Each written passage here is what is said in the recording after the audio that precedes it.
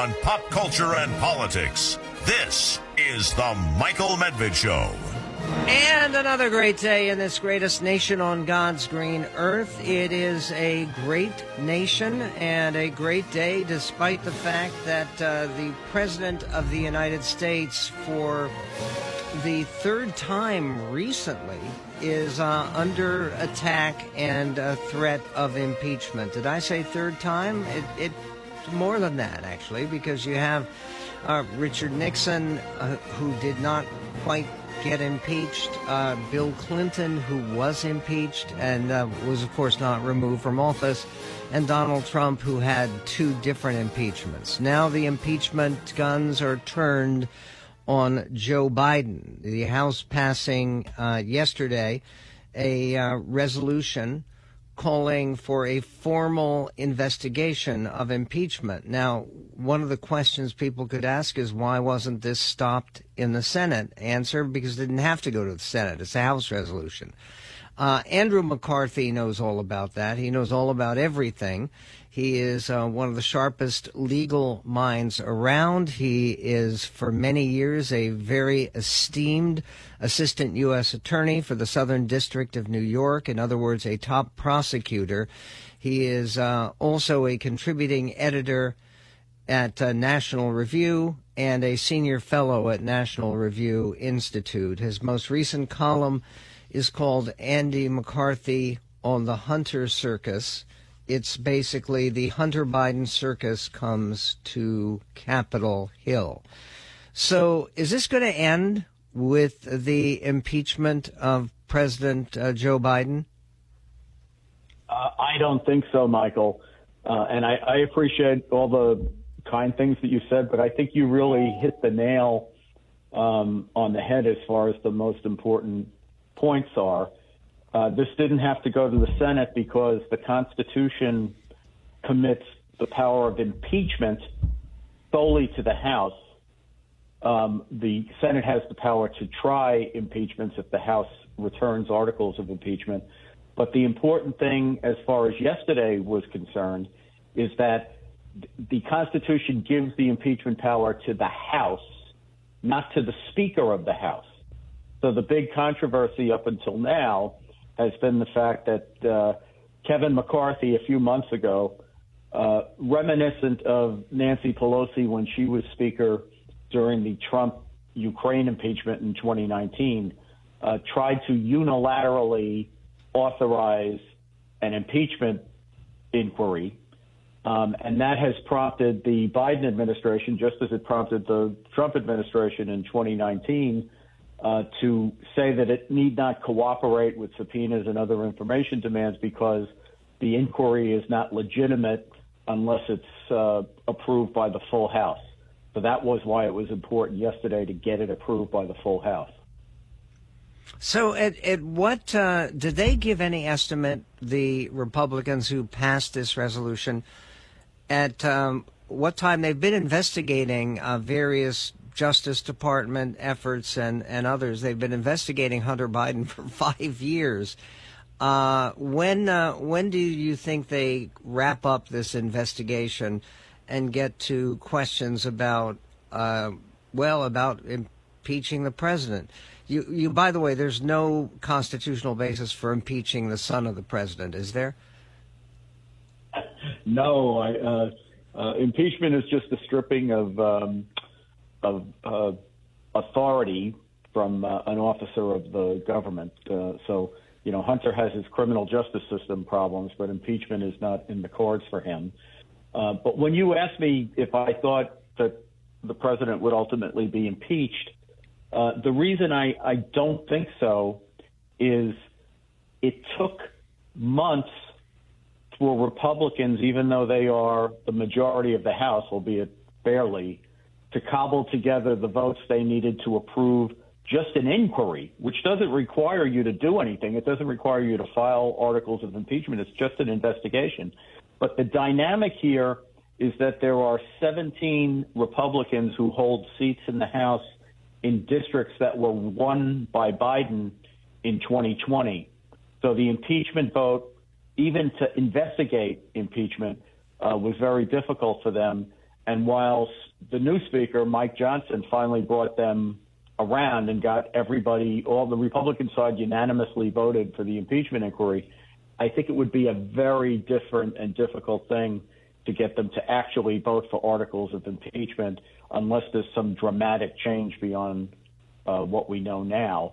And, of course, we know that there's no way, even if they could get an article of impeachment across the finish line in the House, there's not a prayer that the Senate would ever convict and remove Biden under circumstances where the Senate is controlled thinly by Democrats, but the Constitution requires a two-thirds supermajority for conviction in the Senate before a president could be removed. Well, that was the same problem and the obvious argument against both impeachment proceedings against President Trump is you may dislike what he's done, you may dislike who he is, you may want to see him out of office, but you're not going to get two-thirds of the Senate to vote for that when the Senate is so closely divided as it has been recently. My question for you right now, Andy, is that yesterday Hunter Biden made some declarations on the Capitol building steps, and he repeated again his offer to go ahead and answer questions for the House Oversight Committee or whatever committee they designate, and to do all of that if they made it a public session that would obviously be televised on TV and full of drama. I don't fully understand, why did the Republicans turn down that offer? Because it wasn't an honest offer. Hunter is not going to testify because he's now been indicted in two separate federal cases on either side of the country. Obviously, he doesn't want to come out publicly and say, I'm not going to testify because anything I say can be used against me in the two cases where I'm facing a combined half century or so of prison exposure.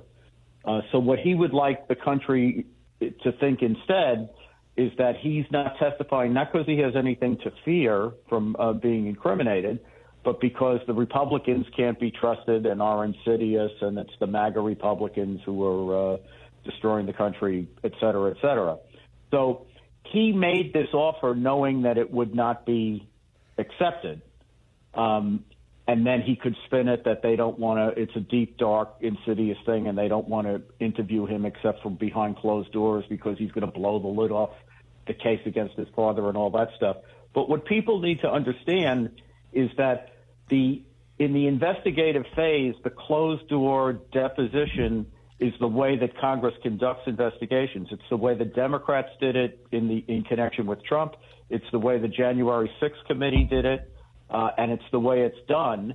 And there were many witnesses in those instances who asked for public hearings rather than to be deposed behind closed doors. And that was rebuffed routinely. The only reason we're hearing about it in connection with Hunter is the media liked those other investigations and they don't like the current one. So we're hearing all about how the Republicans didn't want to question him in public.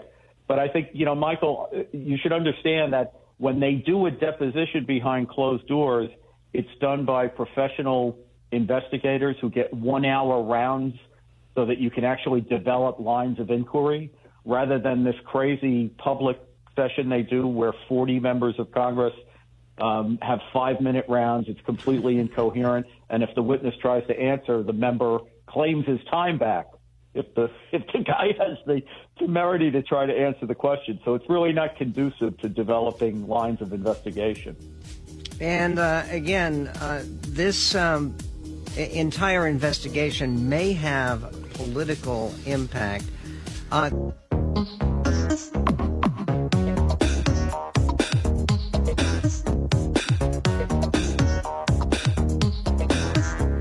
And on the Michael Medved Show, speaking with Andrew McCarthy, who is a senior fellow at the National Review Institute and a contributing editor to National Review, their top legal writer. And he has spent a great deal of time as a former prosecutor looking at the various cases And honestly, you're talking about 91 different indictments against President Trump, and every single indictment seems to make him more and more popular, but not necessarily popular among the general electorate, but popular in the Republican Party. And Andrew McCarthy has the provocative idea that may just be on target, that this is all part of some kind of Democratic plan. Explain what we were just talking about after the air, because it's fascinating, Andy. Well, thank you. I've been talking about this for a couple of years now, but I thought and still think that they, whether it was the Biden Justice Department, which brought 2 of the indictments, when you said 91 indictments, you mean 91 counts. It's 4 indictments overall, 2 state indictments brought by elected progressive prosecutors, and 2 indictments brought by the Biden Justice Department. And note, for example, that the Biden Justice Department investigated January 6th for 3 years, but they waited to indict Trump until the campaign was virtually underway. In fact, I think he was already a declared candidate. So I don't think the timing of these indictments is an accident. I think it reflects what Democrats have done throughout the Trump years and the years after Trump's presidency, which is in the primary stage, they actually get involved and try to promote pro-Trump candidates because they know that those candidates resonate with the Republican base but are unpopular with the broader public. So the idea is get them nominated and then you clobber them in November. And I think that was always the plan with Trump. It's important to remember that Trump, even when he miraculously won in 2016, if you told somebody ahead of the election that it was essentially a 2-person race and the guy who got 46% was going to win, that would seem highly unlikely. Yet that's what happened. He pulled kind of an inside straight. He's much more unpopular now than he was then. And I think the Democratic plan has always been get the base whipped up with these indictments, and then once he's got the nomination locked in, which he almost has now, we'll have to see what happens in the next 6 weeks. But then you turn to the phase where you actually try some of these cases and maybe, hopefully, from their perspective, get him convicted of felonies in the run-up to the election, which will have a devastating impact on his campaign, I believe. Well, I think the polling shows that he would lose 6 points, 6% of the people Right. who would otherwise vote for Trump. And only 6% say they would give up on him if he were actually convicted. Do you, in terms of these trials beginning, do you think it is likely that any of the trials against Donald Trump would have a verdict before the election next November? Yes, Judge Tanya Chutkan is trying very hard at the urging of Jack Smith to stick with her March 4th trial date. And that's a case that would take 2 to 3 months. Interesting, Michael, unlike these civil cases that he's gone through in the last year, in a federal criminal trial, the defendant has to be in court every day for the entirety of the proceedings. So we're going to have like the prohibitive favorite, and he may even be the clinched nominee by the time this all happens. We'll have to be in a courtroom in Washington, D.C. every day for 2 to 3 months while that trial takes place. But they're trying very hard to keep that trial date. That's the reason that Jack Smith this week asked the Supreme Court to intervene and decide Trump's immunity claim, which Judge Chutkan just rejected on December 1st. He's looking to cut out the intermediate level of appeal in the D.C. Circuit and get it right to the Supreme Court in the hope of speeding things along to maintain his March trial date. I think this is all very unseemly, by the way, because prosecutors aren't supposed to worry about the political calendar, but that's what's driving all of this. Well, again, part of that is that it would be possible, would it not, constitutionally, if there isn't a verdict yet on a case, or even if there is a verdict, for Trump to pardon himself if he is elected president? If he gets elected, yes. Yeah. If he gets elected president, that's correct. Yeah. So, again, yes. In other words, there's no. How would that work if Trump is still in the midst of a trial? He would be able to pardon himself nonetheless and make the trial moot? Well, I think the reason, Michael, that Trump has the opposite incentive of the Democrats and the prosecutor, right? He wants to push everything off beyond Election Day, which is why he's so seized with this immunity issue. Most issues in federal criminal law, you're not allowed to appeal pre-trial, but there are some issues that actually go to whether it's appropriate to have the trial in the first place. One of them is immunity. So Trump has pushed that because it's his ticket to getting up to the appellate courts. And getting up to the appellate courts could mean delay, which could push the thing beyond Election Day. And what he's hoping is he'll never have to pardon himself, because if he wins the election, he'll be running the Justice Department. He'll appoint the next Attorney General, and they'll simply drop the charges.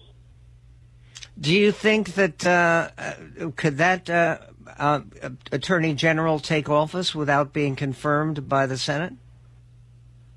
No. But the president runs, the president, all executive power is reposed in the president.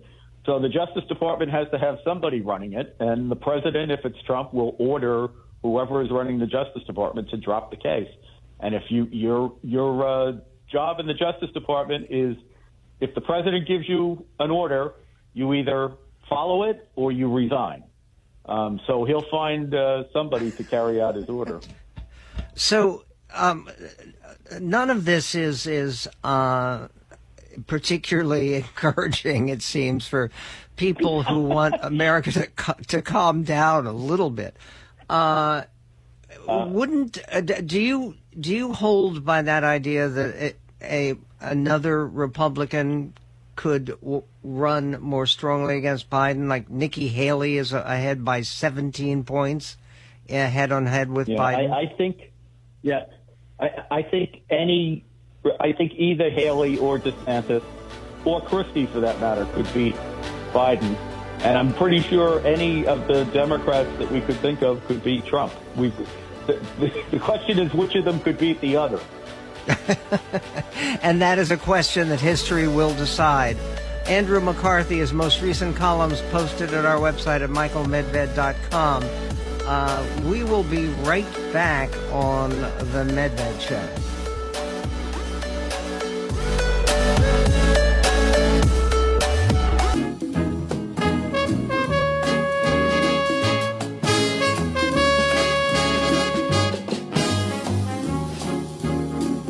Just hear those sleigh bells jingling, ring, ting, tingling too. And when it comes to popularity, nobody more popular this time of year than Kris Kringle, Santa Claus himself. So a fundamental question is Santa Claus a liberal or a conservative? And I make a very strong choice argument that Santa Claus is in fact a deep-dyed, serious, uncompromising, principled, idealistic conservative.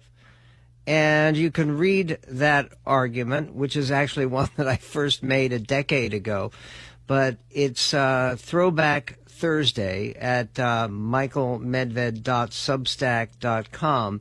So you can go to michaelmedved.substack.com and join us in a subscription and join the literally thousands at this point who have already been part of this subscription service, and find out all about the arguments that can dazzle and surprise your friends about Santa Claus and his conservative leanings that have previously been unheralded.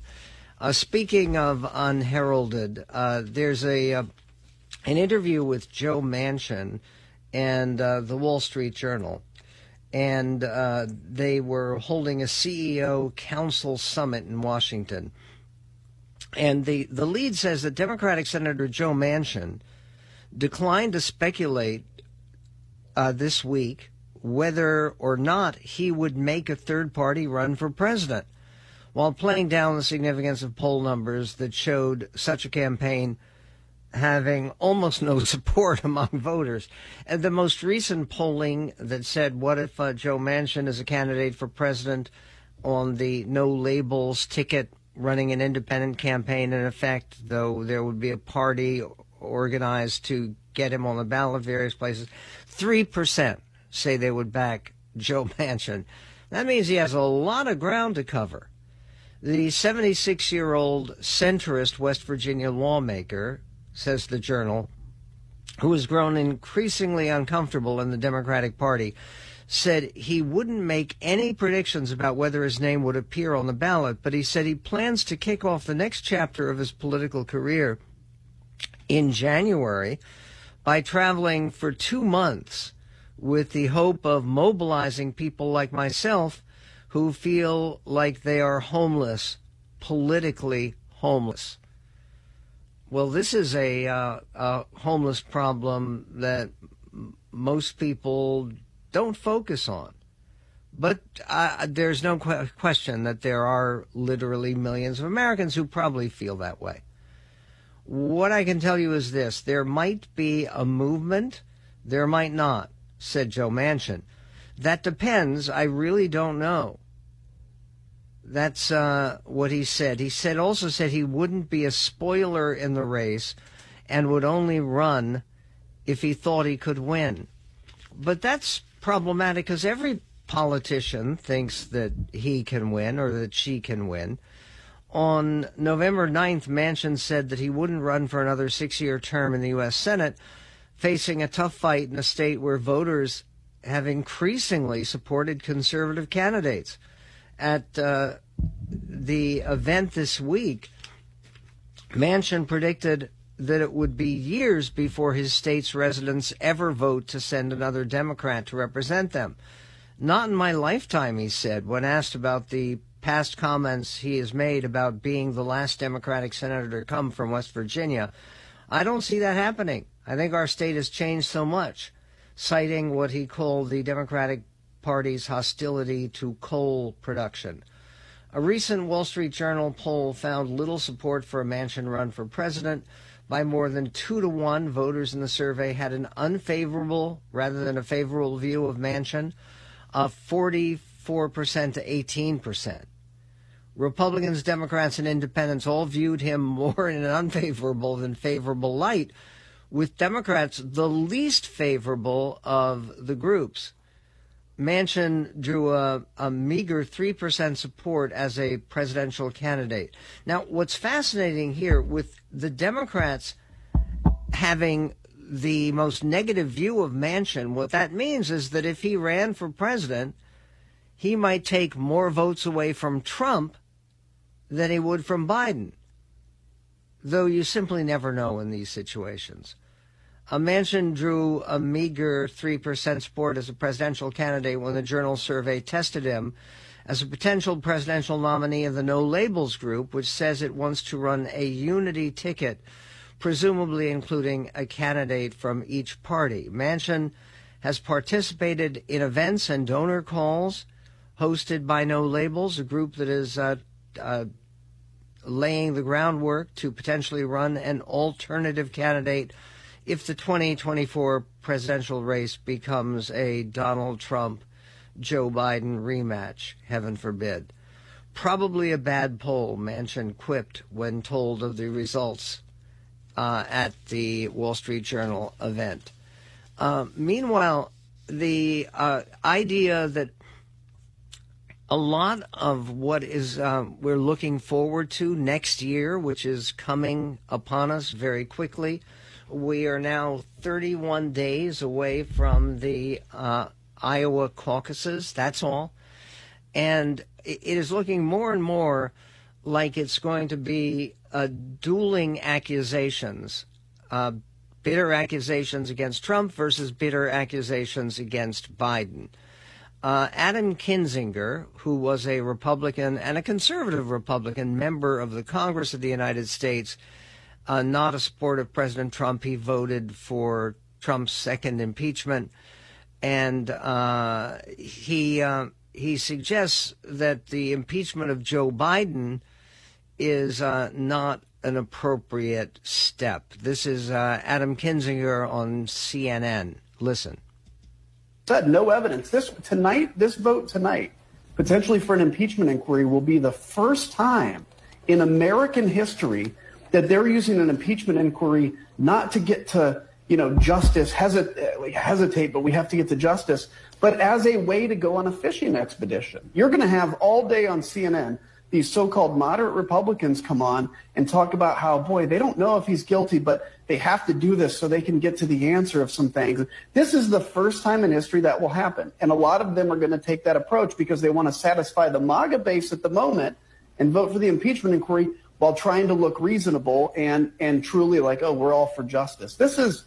Look, if you have evidence of the president having done what you're accusing him of, then open this impeachment inquiry and impeach him. But they don't have evidence of that, and they're desperate to find it because they have determined the outcome before they've even gotten the facts. Well, guess what? What they're doing is trying to use the impeachment process to discredit a president before he faces the electorate. What's interesting about that, of course, is that that same idea was not tried on Richard Nixon or Bill Clinton, who faced basically the idea of impeachments after they had been reelected. And both were reelected fairly comfortably, so it became clear that the impeachments were an attempt for both Clinton and Nixon, and I think it's pretty obvious, to try to win a political victory by getting rid of the president, the same president you couldn't get rid of by winning a majority to actually vote against him. We will talk more about the future of impeachments and the impact on both parties, and then a meaningful question and answer session involving Vladimir Putin. What does the dictator of Russia have to say? We will get to that and more coming up. More of Michael Medved. Wait! In a moment. Where are you going? I was going to make espresso. Snug's roasting on an open fire. Jack Frost nipping at your nose. Yuletide carols being sung by And when you're thinking of gifts for this season, consider a membership, a subscription at michaelmedved.substack.com. We've just posted the third in our 10-part podcast series. It's coming up. It's under myths, misunderstandings, and lies about the Middle East. Part 2 of 10 is already up there. Part 3 of 10 is on the way, and it'll be there before the weekend. Check it all out at michaelmedved.substack.com. Meanwhile, there is a continued controversy about the war in Ukraine, obviously, and the need for the United States to continue its commitment to give Ukraine a decent chance of national survival, really is what we're talking about. The chief enemy of the Ukraine, of Vladimir Putin, who has announced his re-election drive, that election coming up in March, he did a press conference, and he was asked at the press conference, challenging question, when will peace come? It's particularly a challenging question if the American estimates are correct that there are 315,000 Russians who have either been killed or severely injured in the course of this war. Here is what President Putin had to say about the arrival of peace. Clip 10. Well, peace will come when we achieve our goals. And as to the goals, they have not changed. I can remind you what we spoke about. We were talking about denazification and demilitarization of Ukraine. If they don't want to sit down at the negotiating table, we are forced to take military measures. But Ukraine is not producing. It has almost no production at the moment. They're importing everything. So the West has delivered everything it had promised and even more. But we've destroyed all of that. Since the start of the counteroffensive, we've destroyed 747 tanks, and almost 2,300 armored vehicles of various classes. So that's the demilitarization. That's the demilitarization that is going on, that is his goal for the war.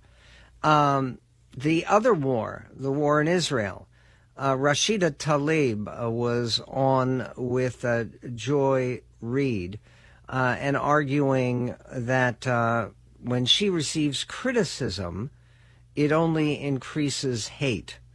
Listen, this is what the congresswoman from Michigan has to say. Clip 3. And I wonder if there's been a conversation with the White House. The White House has been very sort of condemnatory toward you and toward others, particularly around the from the river to the sea language. And a lot of young people on college campuses use that same language. I want to give you an opportunity to explain what that means when people say that. I mean, for me and many folks and many of my residents, I mean, since they're children, they've been saying it prior to even Hamas even existing, right? I mean, this was a call for liberation.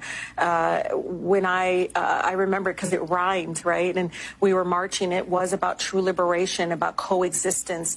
It was about really loving peace and coming together. So many of my residents didn't even know that folks thought of it as a different way. And it was the first time they actually heard folks try to vilify it or, and again, for me, though, to try to police me, to tell me what it means, you know, to me as a Palestinian. And they know I come from a place of love. They know where my heart is. But again, they weaponized it to try to silence me. Okay, weaponized it to try to silence her. When the slogan for a piece of real estate that right now is actually inhabited by the majority of the world's Jews, and there are close to 8 million Jews who live between the river and the sea. And if you say Palestine will now be free, what happens to those individuals? Are they free? Or are they simply free to be killed or exiled? And the fact that that slogan has been used by Hamas, it's like the same reluctance that people like she is showing to even condemn Hamas. It's a strange and extreme and very unhealthy development. That what Tlaib doesn't acknowledge is that there is an existing reality called Israel. And what she also doesn't acknowledge is that there never was a Palestinian entity or a Palestinian government or a Palestinian nation before. And even when all of the West Bank was governed by Jordan, which is from 1948 through 1967, while all of that happened, there was no effort at all to create, for the first time in all of human history, a new Palestinian entity, a new Palestinian state. And Rashida Tlaib has a very difficult time confronting any of that history. Meanwhile, speaking of history, there is a great deal of discussion about whether the current trend, which seems in poll after poll after poll to show that Republicans particularly Republicans not named Trump, but including Trump as well, would do very well against Joe Biden, showing great weakness for Joe Biden. Cal Penn of The Daily Show says that those Trump cards, the mugshot cards, which are selling for $5,000, these are NFTs, he's saying they should be used as a prop or a tool in the Biden campaign. How? Why? Listen, clip 2. A true collector's item. This is something to give to your family, to your kids, and grandchildren. Ah, yes. Well, what a perfect gift for the dad you stopped talking to. I wish that I loved anything as much as Trump loves scamming his own supporters. And look, if you're thinking, oh, this isn't funny, he's tricking people out of their hard-earned money for pieces of fabric from indicted Men's Warehouse, let's be honest, okay? It's not like this money was going to otherwise end up in a Roth IRA. It was either an NFT of Trump or a second pet snake. In fact, the popularity of these NFTs makes me think that Biden should run this video as a campaign ad. Because if you can afford to, right? If you can afford to blow $5,000 on a piece of a suit with mustard stains, the economy must be doing pretty good.